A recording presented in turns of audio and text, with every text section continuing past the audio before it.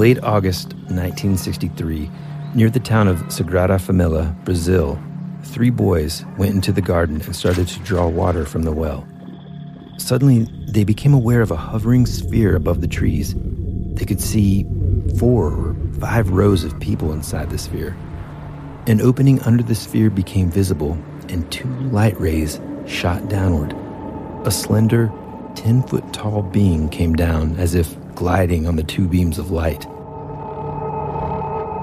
He alighted in the garden and walked for 20 feet or so in an odd fashion. His back seemed stiff.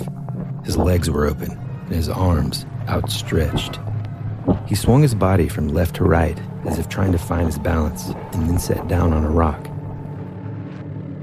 The 3 boys observed that the giant wore a transparent helmet and had in the middle of his forehead what they described as a dark eye. He wore tall boots, each of which was equipped with a strange, triangular spike, which made a peculiar impression in the soft ground and could be seen for several days afterward. His garment was shiny and had inflated as soon as the entity had touched the ground. The trousers seemed to be fastened tightly to the boots. He had a peculiar square pack on his chest, which emitted flashes of light in an intermittent manner. Inside the sphere, still hanging motionless above the garden, the 3 boys could see occupants behind control panels, turning knobs and flicking switches. When the giant in the garden made a motion as if to grab one of the boys, Fernando picked up a stone, only to find himself unable to do anything with it, as the spaceman looked straight into his eyes. The giant then returned to the sphere, still using the light beams as an elevator, but holding his arms close to his body this time. The boys were no longer afraid, although they could not account for their new feelings. As the sphere left, they were sure the giant spaceman had not come to hurt them. And somehow, in the same irrational fashion, they knew he would come back again.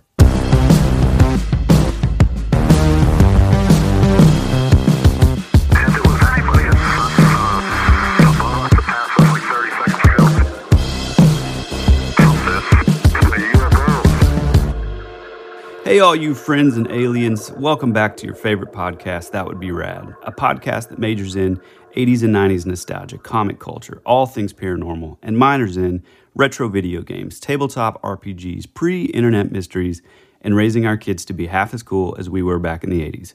I'm your host, Tyler Bentz, and this is your other host, Woody Brown. Man, I'm psyched to be back in UFO and alien territory. Yeah, no, man. With what the audience doesn't know is I've been kind of begging to get back in. And not that you don't want to do it. I mean, I love it. You obviously want to talk about UFOs too, but we've had a lot of other stuff that we wanted to cover. But I just feel like with all this like recent, I'll say attention and increased sort of like U.S. government acknowledgement that at the very least there have been confirmed sightings of UFOs by our military. Air traffic control, commercial pilots, whatever. Now, I got to say, of course, just because something is an unidentified flying object doesn't necessarily mean that it's extraterrestrial or, anything like that. It just means like, hey, there's something flying here. We don't know where it's from, who's controlling it. When I say who, obviously, again, I don't just mean aliens. I mean, potentially other governments. Oh, yeah. Whatever. But, dude, I got to be honest with you, man. I'm not sure what's more terrifying. Yeah. Option 1, this is human technology, and it's not ours. Yeah, exactly. Right? And they can do all these like crazy physics-defying flight patterns and all this kind of stuff. Or option 2, it's alien technology, right? I'm not sure what's worse, you know? Which by the way, if we're being politically correct, which I feel like there's a motive behind this, but they're no longer called UFOs. They're now called UAP, unidentified aerial phenomena. And oh yeah, well maybe that's to like sort of divide and categorize, because now there's also unidentified aquatic phenomenon that's happening. Oh, too. I thought that was just. I thought that was what is it? Underwater submerged USO. Maybe there's all kinds of like whatever. The thing is, in the story that y'all just heard, y'all. I said y'all. No. First time. This is a first episode ever where we like really got Southern. I was going to say, I'm the one who typically sounds like a redneck, and now you just said y'all, which I just like. feel it's one of those things where I just feel like you all sounds so stupid. Yeah, me too. Right?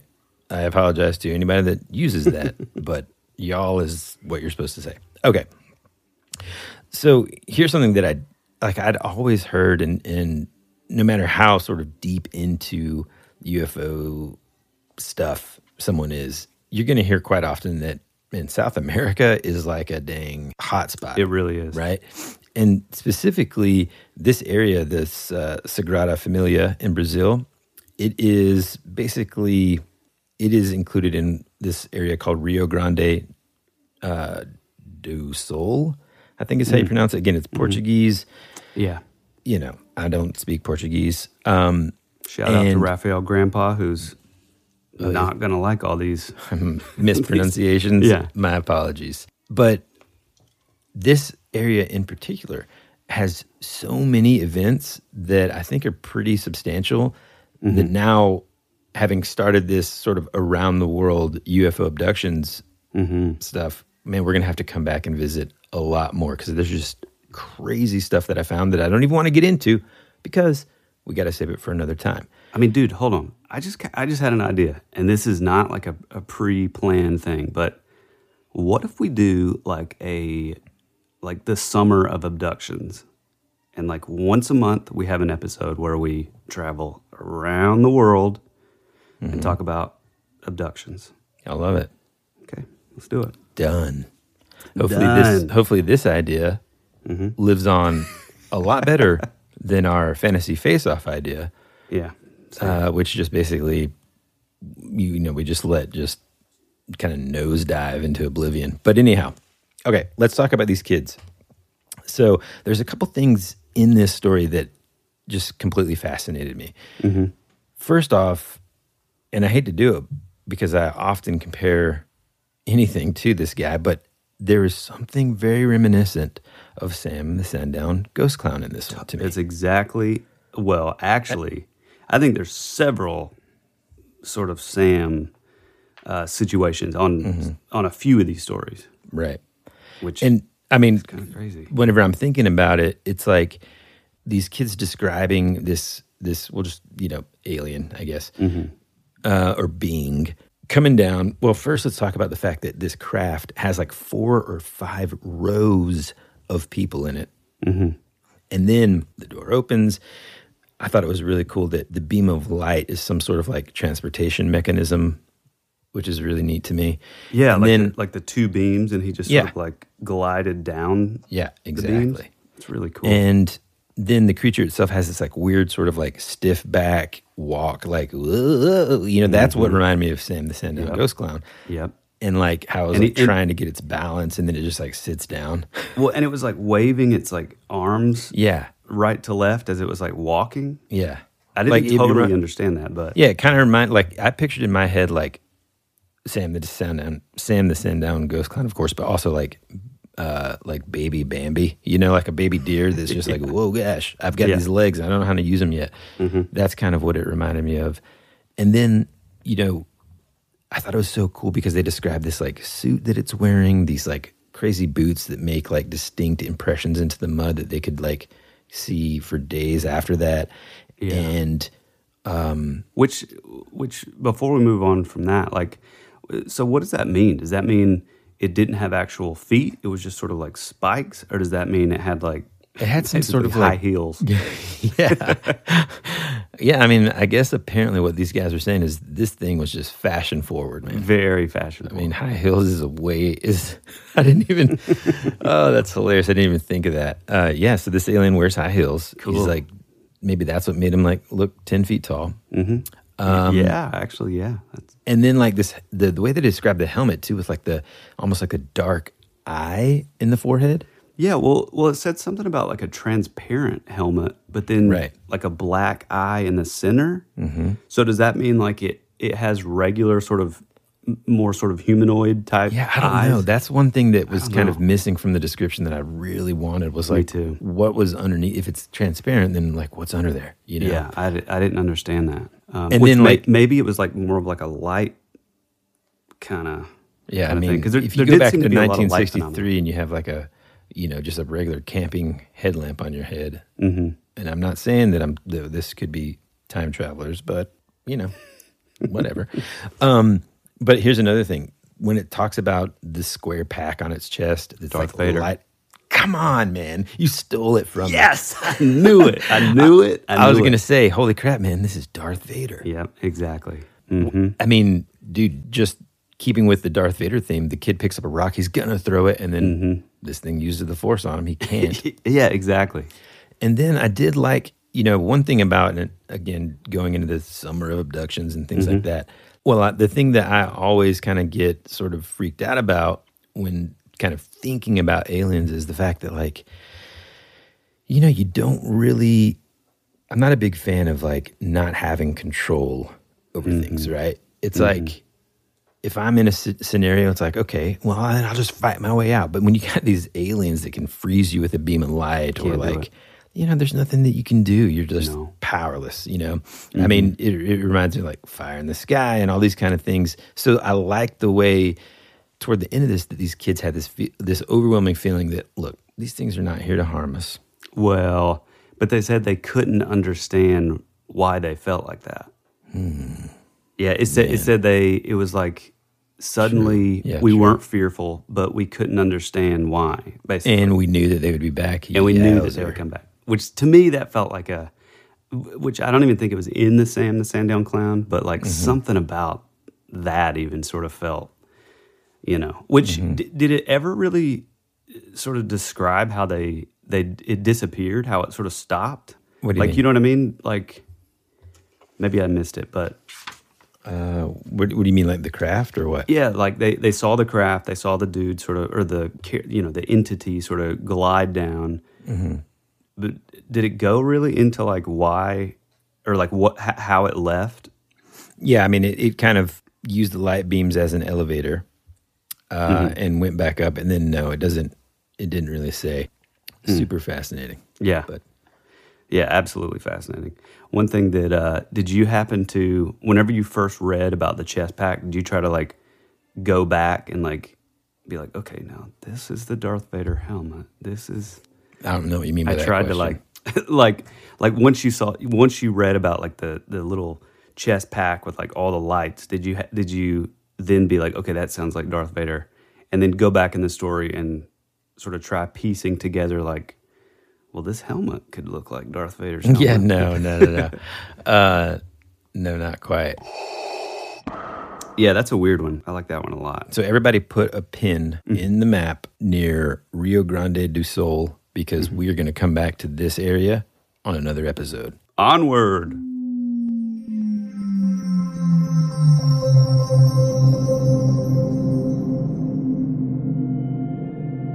This incident took place on May 20th, 1950, in France at about 4 p.m. near the Loire River. An official investigation by French local police has substantiated the physical traces mentioned in this report, which can be translated thus. I was hurrying back home to prepare dinner. I was happy and content, and I was singing some popular tune. Everything was calm and still, without any breeze or wind. I was alone on the path. Suddenly, I found myself within a brilliant, blinding light, and I saw two huge black hands appear in front of me. Each one had 5 fingers of a black color with a yellowish tint, somewhat like copper. The fingers were roughly formed, slightly vibrating or quivering. These hands did not come from behind me, but from above. As if they had been hanging over my head, awaiting the proper time to catch me. The black hands did not immediately apply themselves to my head. I probably took 2 or 3 steps before they touched me. The hands had no visible arms. The 2 black hands were applied to my face with violence and squeezed my head as a bird of prey rushes on its unfortunate, helpless victim. They pulled my head back against a very hard chest, one that seemed to be made of iron. I felt the cold through my hair and behind my neck, but no contact with clothes. The hands were squeezing my head like a formidable vice, not abruptly, but gradually. They were very cold, and their touch made me think that they were not made of flesh. The big fingers were placed on my eyes, and I could not see anymore, on my nose so that I could not breathe, and also on my mouth to prevent me from crying out. When I was surrounded by the strong, blinding light, I had the feeling I had been paralyzed, and when the hands touched me, I had the very distinct impression of a strong electric discharge, as if I had been shaken by a lightning bolt. My whole body was annihilated, helpless, without reflexes. I was like a broken toy between the inhuman hands of my unknown aggressor. For a little over a minute, I felt his hands tightening very strongly on either side of my throat. It was horribly painful. Then he began to swing me forward and backward several times, still fiercely squeezing my head against his chest.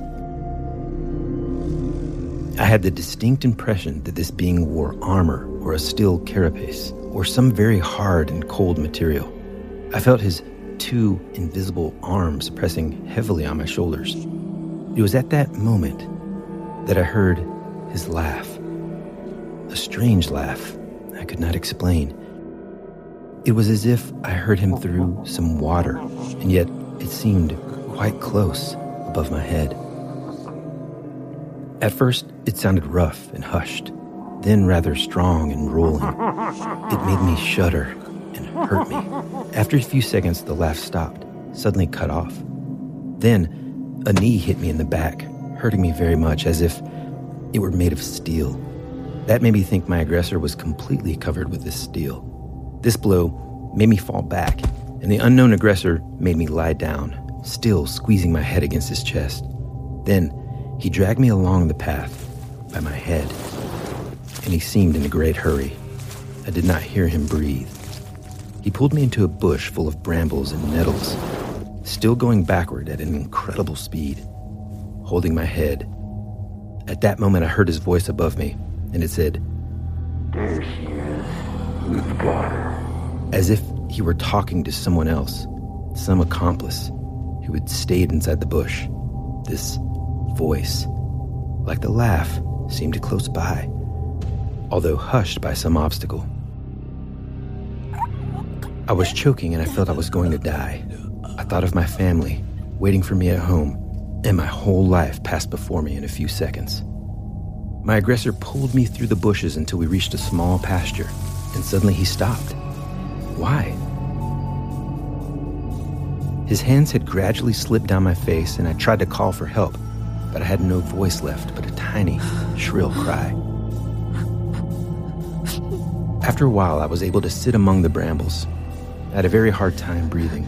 My bag was still in my hand with the money it contained. At last, I was able to get up in spite of my weakness, and then I heard some noise to my left inside the bushes. I thought I was going to see my aggressors and recognize their faces, but I saw nothing. I saw and heard the brambles scratching the empty space and the grass being pressed as if under the steps of some invisible being. I was terrified. Softly, I took to the path again, walking with difficulty.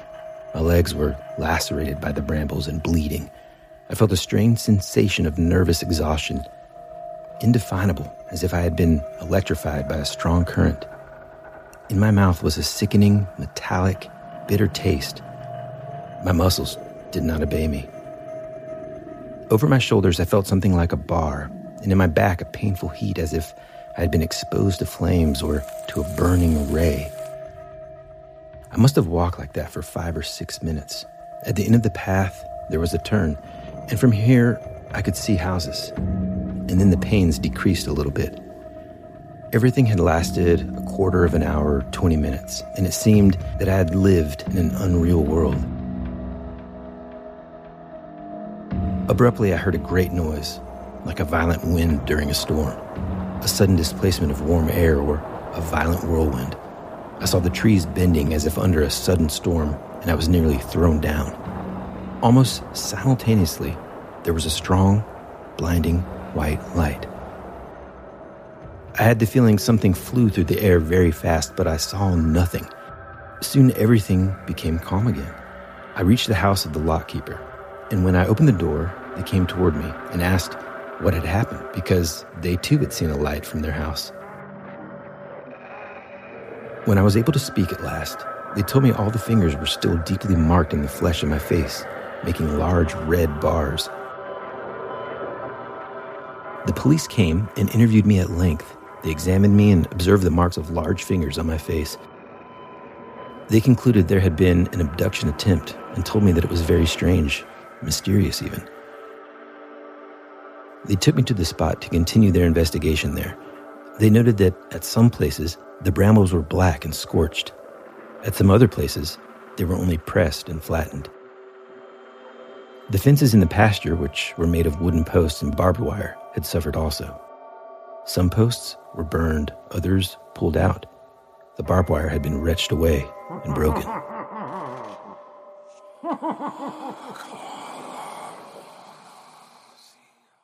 All right, man. So what'd you think about that one? Okay, so I got a lot of thoughts on this one, and I'm really confused by this one, but I'm equally kind of thinking or sort of drawing parallels to like some sort of phenomenon that I know about. But I think this one may be my favorite one. Yeah. Also, probably the most terrifying. Yeah, man. Like, okay. Like, young ladies don't have enough to worry about on a walk home than just freaking these dark hands appearing out of, from above, grabbing her head and, like, squeezing. I mean, so many of the descriptors in this story, it's just terrifying, man. Mm-hmm. Yeah, the fingers were, like, covering her eyes, covering her ears, and then covering her mouth? Yeah, it's like, it was almost like, in my head, the first image that I thought of, reading about how the hands were like covering her face and stuff, for some reason, and I don't even know if this is visually accurate, but I immediately thought of, you know that scene in Ghostbusters when Dana's like sitting down on the chair and like the monster's hands are like kind of coming all over her? Oh. Oof, that, Ooh.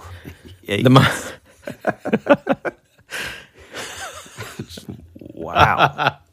Different movie. There is no Dana, only soul. When the monster's hands are like just kind of grabbing her from all directions, you know what I'm talking about? And they like covers her mouth. That's what I thought of, just like this. I mean, how terrifying would that be? And even just like the fact that they're like black and copper, yellowish. Yeah, I didn't really understand that because it says it's black, which is a very sort of absolute definition in color. And then it's like black and yellowish. It's like, I don't really, was it like a light kind of thing? Maybe. Part of me thinks that a lot of this is, well, could be, if we're leaning into sort of your classic kind of E.T. abductions, I mean, it kind of sounds like it could be part of like sort of a screen memory thing.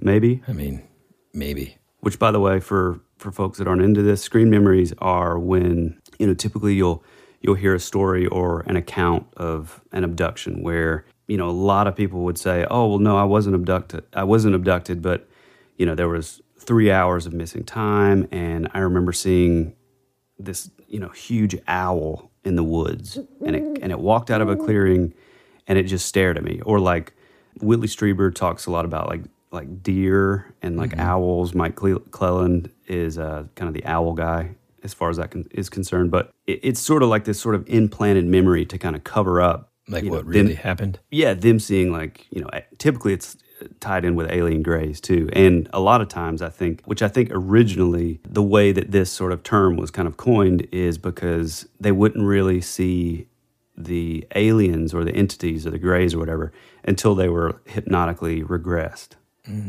So it was kind of like the regression kind of like, pulled that disguise off of the screen memories. Man. Which is pretty scary, really. Yeah. Pretty scary. sinister. I mean, okay. Go ahead. Go ahead. No, you had, pal. I was going to say one, the one thing that just made it even scarier was the fact that, like, you know, these hands didn't seem to have any visible arms, you know?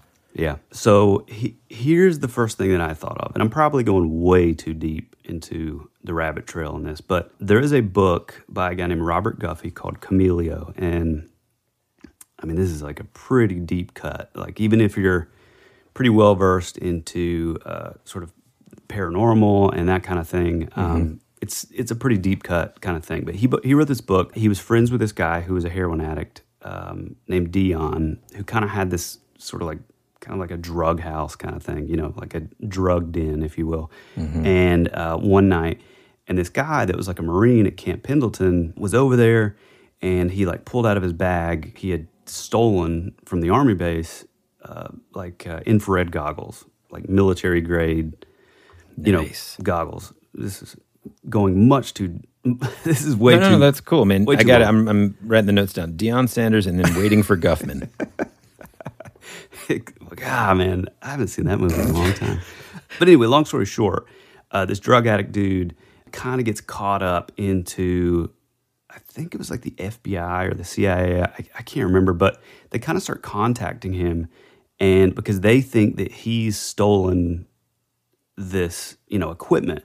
Well, he kind of, you know, falls even deeper into this kind of thing where, you know, these agents would be like waiting outside of his house, and they were really kind of playing into like the paranoia that like a typical sort of drug addict would have. And so he kept going further and further and further, and ended up finding out that like he started seeing these sort of like, at first what he thought were like you know, typical like poltergeist sort of you know, Entities activity, okay. if you will. And he come to find out that he started seeing these where it almost looked like it was like invisible suits. It's called I think it was called Project Cameleo, which they called electro-optical camouflage. He started to figure all this stuff out because like sometimes it would like glitch out, you know, like if the light was on in a certain way, it would like refract or Kind of stuff like how that. sometimes you can see the predator. Yeah, that's funny you said that, because that's exactly what it's tied into, which is, in this story, it's a very military-based, government type of thing. But that same, on the flip side of that, there's also this sort of paranormal entity, which is called the Glimmer Man, not to be confused with the incredible Steven Seagal movie called The Glimmer Man.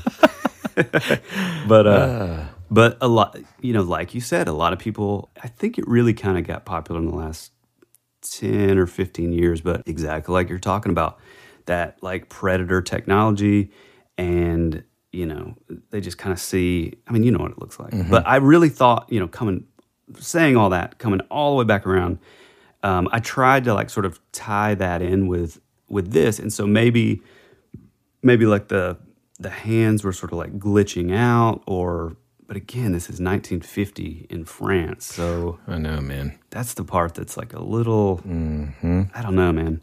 One thing that I thought was interesting is, like, she said that it felt like it was made of steel or it was wearing armor, but it was invisible. And classic Sam the Sandown Clown, it had this weird laugh that just like shut off abruptly. Ugh. So scary, dude. Crazy. And then like she described multiple times just basically feeling paralyzed and like an electric current running through her, and like even the hands at the very beginning of the story when she talks about how like the fingers were kind of like moving and vibrating a little bit and stuff, and it's just like, oh gosh. And you know, there's aspects of it that like on the surface, if I was just like reading this story, and in both cases just equally terrifying, but there's an aspect of it that it's like, okay, was this just some kind of like, you know, weirdo that was trying to abduct her, like a human weirdo, that was wearing like long black gloves, and maybe they were just like nervous and like shaking whenever they were trying to hurt her. But it's just like, then they're just like dragging her by the head through like bushes and stuff. And she said for like 20 minutes or 15 minutes or something, it felt like.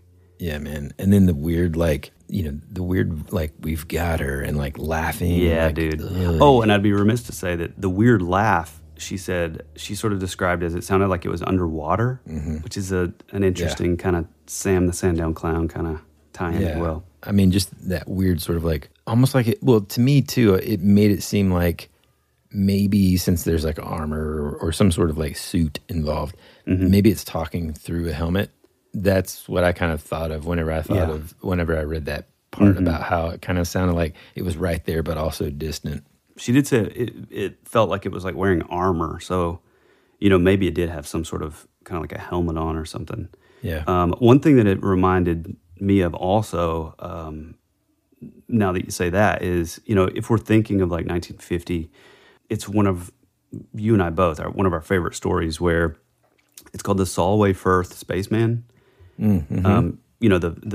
It's like a famous photo taken, and in the background you see what appears to be kind of like it looks like a 50s sci-fi like spaceman basically. And so, in that era, it kind of, I don't know, visually it kind of tied in with that a little bit. But there is something that seems very kind of like, and again, this is the sort of whole Camellia thing. When I saw that they said, "There she is, we got her," to me that sort of felt like some sort of like invisible tech, And then they went back, and there was like, the barbed wire was broken. There were like, you could see where she was dragged, or like, footprints or whatever through the area. Well, even how her like encounter ended was fascinating to me. So it's like all of a sudden it stopped, and she even says like, "Why?"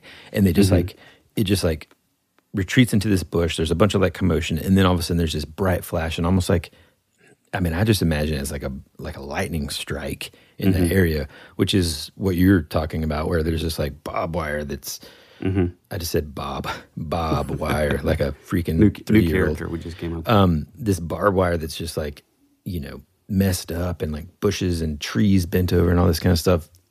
So, I always do.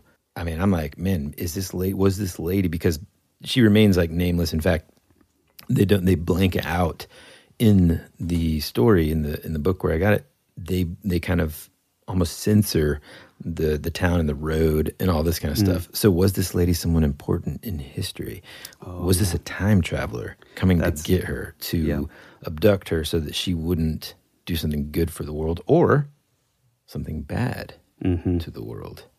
Yeah, that's definitely something. Another thing which, if you're, on the one hand, you could even tie it into like fairies and like the sort of dark side of that, where, not that any of the characteristics as far as like the armor, because, fairies hate metal or any of that, but it's like, it did say that they kind of like, when it disappeared, there was a huge sort of whirlwind, like a storm kind of thing, and then this huge bright light, and then it was calm. So you could, they say in fairy folklore, they say that like the fairies like sort of come, or they arrive on the storms, or they ride on the wind, which is pretty crazy. Or if you're looking into more, sort of real world application, maybe all this happened, and then maybe they hopped in their helicopter, or like some kind of craft even, if you're okay to go a little further into like UFOs or time travelers, huge storm, whirlwind that happened real fast, wind, storm, huge bright light, which, as it's lifting off, and then it's completely calm. Man. So, which to me, that's kind of what I don't know. To me, the whole like storm and then bright light, and then all of a sudden it was gone. This one was interesting to me whenever I read it on the page, basically because of how seemingly unique it is, right? She doesn't describe what we're typically seeing or learning or hearing about, like you said earlier, like the alien gray, or like a 3 fingers, or a skinny creature, or anything like that. It's just this like weird sort of phenomenon, these weird hands, and she never sees a body, and like she, feels it because, she says that it's hard like armor or whatever. But to me, that kind of struck me as super interesting. And it's funny that you said, maybe it was some sort of like fairy type situation or something like that, because where I did get these stories from was our favorite book, Passport to Magonia, by Jacques Vallée. I didn't know that that's where these were from. Yep. And it's interesting because, like he does in most chapters, he sort of like brings it all in and around, and he's presenting different accounts, not only with UFOs, but also with fairies and quote unquote heavenly beings and stuff. Celestials. Yeah, celestials. And I mean, there's just so many. Which, by the way, I would say, I mean, there's been others, but I would say Jacques Vallée is, I would say he's definitely the guy who sort of brought that sort of into the public. The idea that, like, you know, maybe these fairy things are, or maybe these UFO sort of events, or, you know, you see a spaceman or like crafts or whatever. Maybe this is the exact same thing. We're just seeing it through a different cultural lens, or maybe it's sort of camouflaged, if you will, or what I sort of lean into, maybe it's using some sort of component in our minds. It's kind of, it's basically using us as like the component to see it as however we're seeing it. So like whatever our perception, whatever we think maybe like an otherworldly being should look like, maybe that sort of fills in the gaps, and that's what we see, which is, it's really bizarre and it's pretty meta, but like. Well, I kind of want to get a little bit more into what we think about it all after we hear this next story. So, you know what I'm saying? So that we can kind of tie it all in. Mm-hmm. So for this one, let's head back to South America. Onward!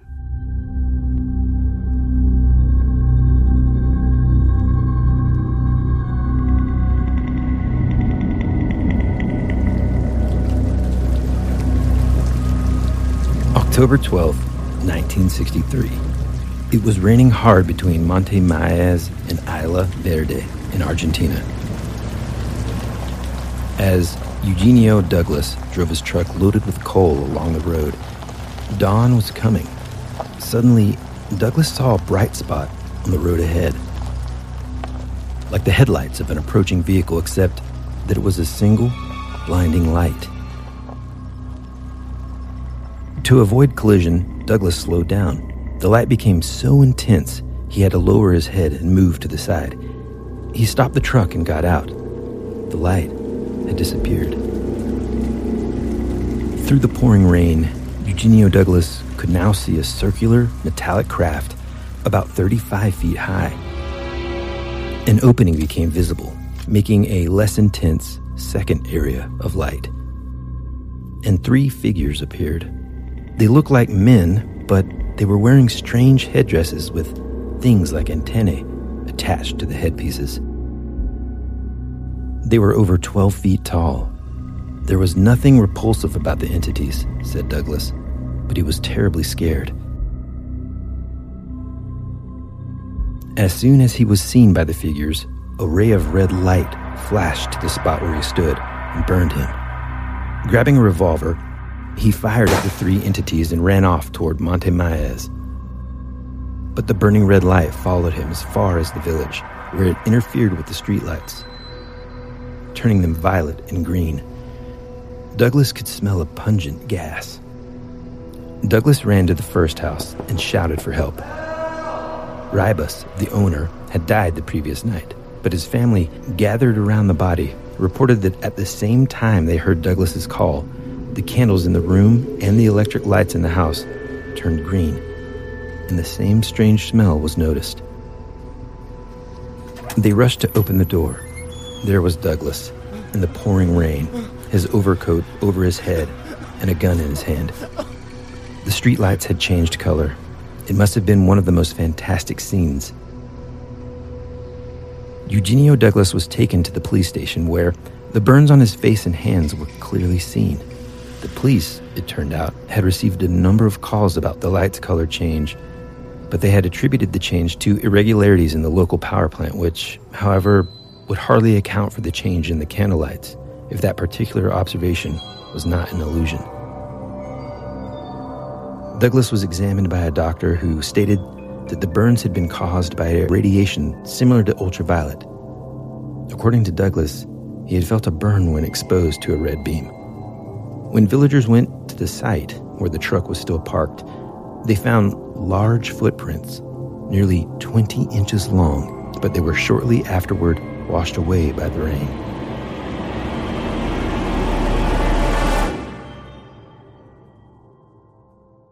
Man, this is a weird one, but I love it. After these messages, we'll be right back. Another day is here, and you're ready for it. What to wear? Check. Breakfast, lunch, and dinner? Check. Planning for what's next and how to save for it? That's where Bank of America can help. For your financial to-dos, Bank of America has experts ready to help get you closer to your goals. Get started at one of our local financial centers or 24/7 in our mobile banking app. Find a location near you at bankofamerica.com/talktous. What would you like the power to do? Mobile banking requires downloading the app and is only available for select devices. Message and data rates may apply. Bank of America N.A., member FDIC.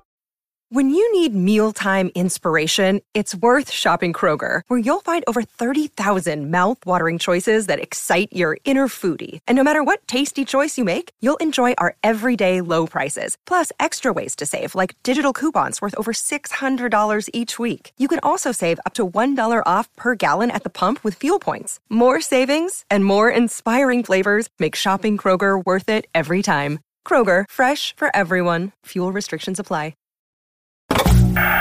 America's future can be determined by our dreams and our visions. It was very intense, bright light. For over 200 years, there have been reports of giant man-like creatures. From another dimension, another world, I don't know. The most intriguing mystery on the North American continent. You're listening to That Would Be Rad. Well, before I was rudely interrupted by that miniature cowboy, I was going to say that I love that story, and as much as I'm intrigued, I'm also kind of confused. Yeah. I mean, like, what's happening here? Well, first, I thought it was kind of interesting, too, that this guy from Argentina, his last name is Douglas. Yeah. I never pictured that as a popular sort Right. of Argentinian last name, but that was a stupid kind of thing that stuck out in my mind. But Yeah. Who knows? To me, it kind of starts off like your traditional sort of abduction story. This guy, he's on a road, he's driving his like beat up pickup truck, and all of a sudden these bright lights, are ahead of him. And I mean, just because I love sound design and stuff, whenever I read that this was all happening like just visually thinking about this happening with the rain and like it's dark, it's nighttime. I mean, it's just like the perfect recipe for, something freaky to happen.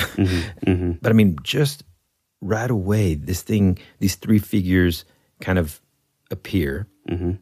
And I loved that he's described what they were wearing as a strange headdress. Yeah, right. Because I mean, then I'm like, oh man, is this some sort of like Quetzalcoatl type? Yeah, there you go.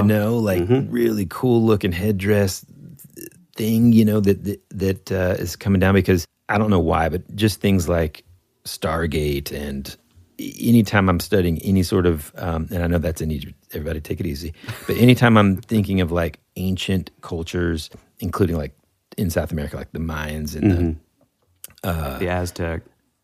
Well, that was in Central America, but I mean, but they had like the hair that same kind of thing. It's like headdress. you have all these like hairdress. Well, like headdresses, headdresses, and all this art that is seemingly inspired by something, right? Yeah. And so it's a very easy, or I should say it's somewhat easy for me to just be like, oh man, boom, I buy into the ancient alien type theories and stuff like that. It's easy. So that's to just do, the first thing that I thought of whenever he used the word headdresses instead of like helmet. Well, I did think that as well, but then it said that it had antenna. And Yeah. I immediately went to Ant-Man, like classic old school Ant-Man. Yeah. But yeah, so And like over 12 feet tall. yeah, that's pretty interesting. To me also, I thought the most interesting thing, and it kind of carries through the entire sort of, window or event, the idea that like these street lights changing colors, later on he shows up and the candles are turning green, and like what's happening with that, Yeah. I mean, so you remember like when he's standing there in front of those beings, he doesn't really know what to do. Old Douglas pulls out that 6-gun shooter and he points it at these folks, fires off some shots. And then they beam this like red beam of light that just like burns him. And I think that's why he just like runs off. He's just like terrified. He doesn't get back in the truck or anything. He just runs. Yeah. And then like the that makes light sense. kind of like follows him, and it's doing. There's something about these beings have the ability and or technology to mess with or affect electricity, right? Because the street lights are changing all weird colors, Mm-hmm. and then also apparently Like the color candles, spectrum. the color spectrum. Mm-hmm. Yeah. So basically, all this happens. There's a big commotion. He's freaked out. He's running. He shows up at this house where the family inside the house it was kind of like a wake, I guess. So there was kind of like an open casket, which, Argentina, 1963, probably a pretty common practice. Yeah. Where they have kind of a wake inside the house. I don't even think it's open casket. I think, honestly, if I remember right, and it's been a while since I've had like a cultural studies class, but I do remember, especially in South America, where, they actually will have the deceased sitting in their favorite chair. Right. And everybody just kind of comes around and it's weird. Yeah, it's weird to us. Yeah, exactly, right? Yeah. I mean, cultures are very interesting, and so anytime someone else's culture is so different, especially with regard to life and death and stuff, it is, imagine kind of being like the guy, you meet this girl at college, she says she's from Argentina, you're just smitten. Mm-hmm. She wants you to come meet her family. I like where this is You're going. excited, you've never been to the jungle. Mm-hmm. You get on a plane, you fly down there, and bad news. Uncle Douglas has moved, he's passed on. And you're like, oh man, that's terrible. You don't know. She doesn't think to tell you. You don't know what's about to happen. Yeah. You go into this house, knock, knock, knock. Hey, I'm so glad you're here. Nice to meet you. You walk in, and there's old Douglas. Weekend at Bernie's style. Weekend at Bernie's. Classes. I mean, what do you do, man, other than just ooh, nice to... Anyway, I got to take this call. Get out the green candles. Yeah. I don't know, man. I think it is. It's interesting that those colors changed. I like the fact that happened though, in this guy's defense, because now he's got more than one witness that something weird was going on, right? Mm-hmm. And so when he goes to the police station later and stuff, and he's got these visible burns, to his hands and stuff and to his body, that just kind of makes for how could a hoaxer make something like that up, or make the color of the candles change? Right when he gets into the room. But it's bizarre that it happened to the streetlights and the candles, which that's why I said, they were able to sort of manipulate maybe the color spectrum. So maybe it wasn't really an electrical thing when the streetlights changed, because also the candles, and obviously they're not electrical. So maybe it was this sort of weird kind of, I don't know, some kind of perception kind of thing that they were kind of altering or manipulating. Yeah, I don't know. I mean, that makes the most sense, One thing too that, since we've been kind of into this and reading a lot of these stories, like the Stanford abduction, and there were several in from the 40s to the 60s where, and again, I cannot think of this particular case. I'll have to look it up, but it's a lot like the Stanford abduction where I believe it was two ladies were in a car. Their grandson was in the back seat or whatever. Same kind of thing. They see this huge light up ahead. It's above them, and as soon as they kind of, as the craft goes over, over top of the car, one of the details is the dash starts to melt, and and they all end up, I think, with some sort of cancer. I mean, it's a really tragic story. Yeah. The Stanford abduction is kind of the same thing. And so what I'm thinking, what I've kind of started putting together is my theory on a lot of this stuff is, and again, it's what's considered the nuts and bolts cases of ufology, is I think there's something in with this sort of toxic. Hold on, real quick. Nuts and bolts meaning actual physical craft. Yeah, sort of like a physical craft. We're not talking about. Most of the time, Woody and I are always going to lean into interdimensional or hyperdimensionals. Thanks, Jacques Vallée. But there's this sort of window of from the 40s to the 60s where they would see these nuts and bolts craft, and you think of Roswell, the crash at Roswell, New Mexico, which we're working up to. Maybe that'll be episode 100, because that's kind of a milestone story. But, it's like they would see an actual craft. Some of the details, they would see actual like rivets in the UFO itself. They would see, lights kind of going around the craft and that kind of thing. So with that, whatever those things are, whatever's happening there, I think, and when people would get close enough to these things, there would always be like some sort of toxic kind of thing. There would be a lot of times fumes, fumes, a pungent smell, which is on this in this case, radiation burns. Worst case scenario, like cancers later on. Right. I think there's something in the propulsion, like whatever it is, whether it's like a radiation type thing, whether it's like sort of atomic or nuclear. Right. I think that there's something in that doesn't agree with our physiology. Right. Man, I mean, here's the thing too. Like, earlier in the show, I talked about how whether or not these UFOs that are being seen and confirmed to have been seen by us, and when I say us, I mean like humans on Earth right now. Yeah. And I talked a little bit about how I don't know what's more scary, this being just like some government, whether it's ours or another government that has the technology to be able to like do all these crazy things, and then why are they doing it? Or it being aliens, right? Here's the thing that leads me to believe that, well, here's what makes it hard to believe it's humans, okay? Because these kind of sightings, these kinds of experiences and abductions or almost abductions that we talked about today have been, and like documented occurrences like this. Yeah. For centuries, man. Yeah, forever. And the thing that's very interesting about Jacques Vallée's book, again, it's called Passport Magonia. I highly recommend it. And when did that come out? Dude, 1968, bro. 68, yeah. And the whole like back half of the book is almost like a bullet pointed, sort of like brief descriptions and time, date, and place of UFO phenomenon.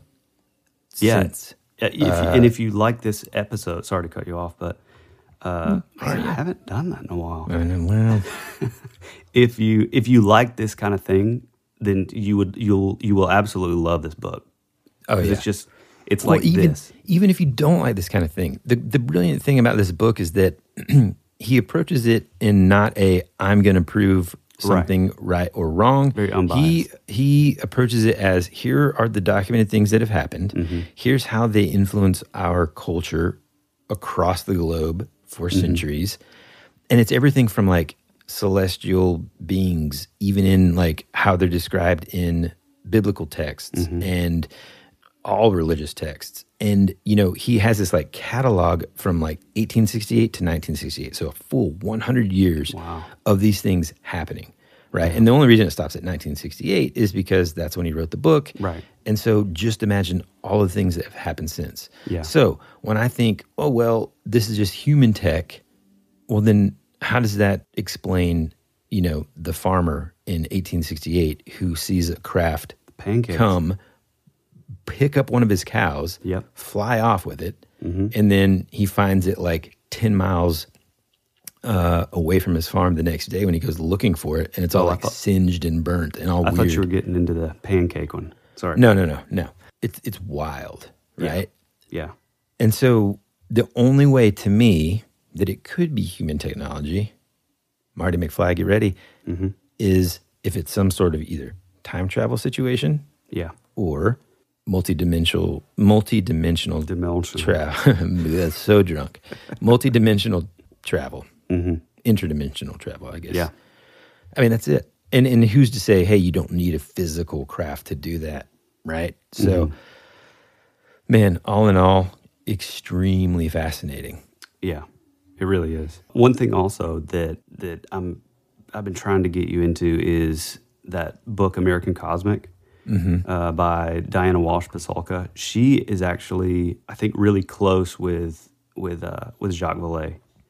Oh, so I think he's kind of somewhat involved in all that kind of, which is cool because knowing that he such a life of a colorful life of like, you know, all this kind of research tying it all the way up to, you know, now the sort of modern age of you know, this kind of thing. It's really cool. I mean, the fact is, every single culture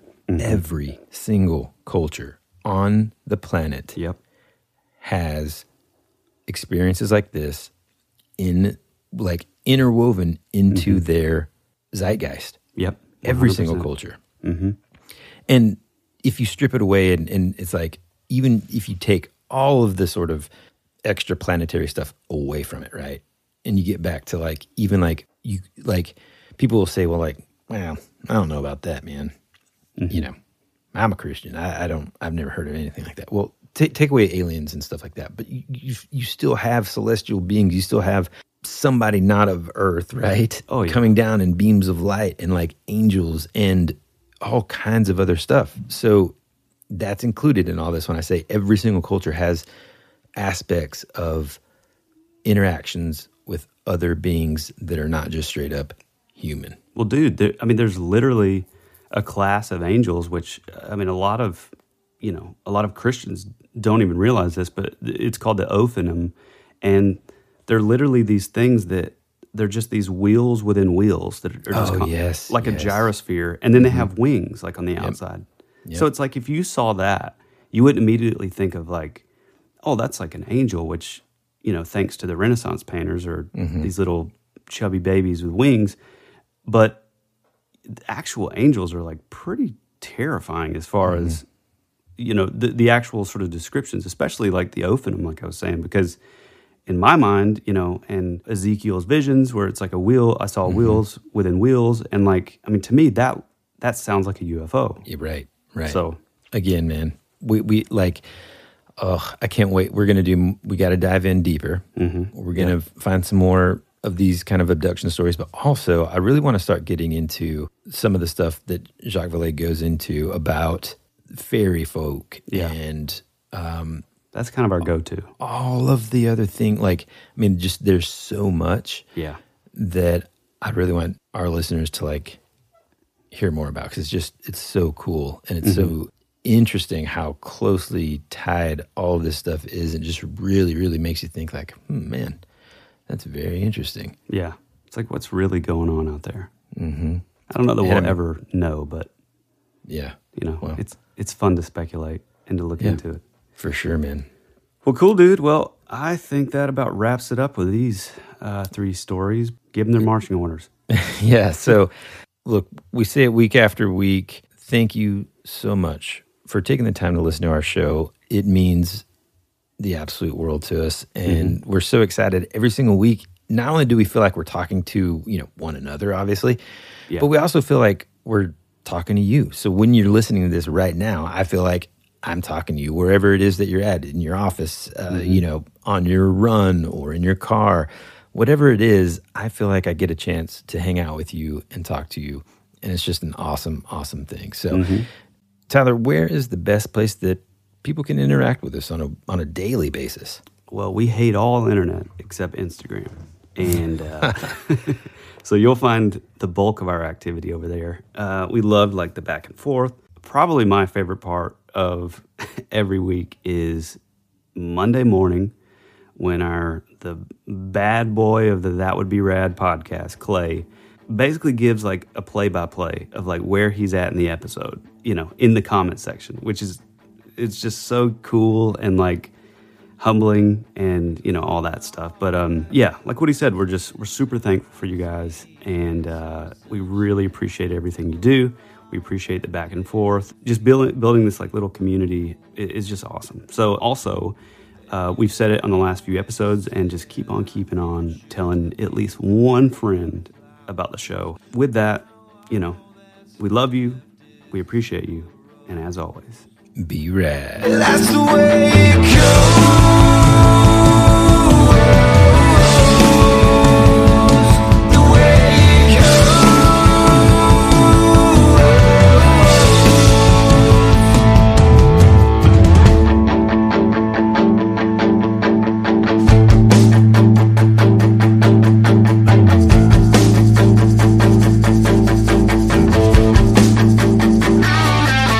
You're my favorite.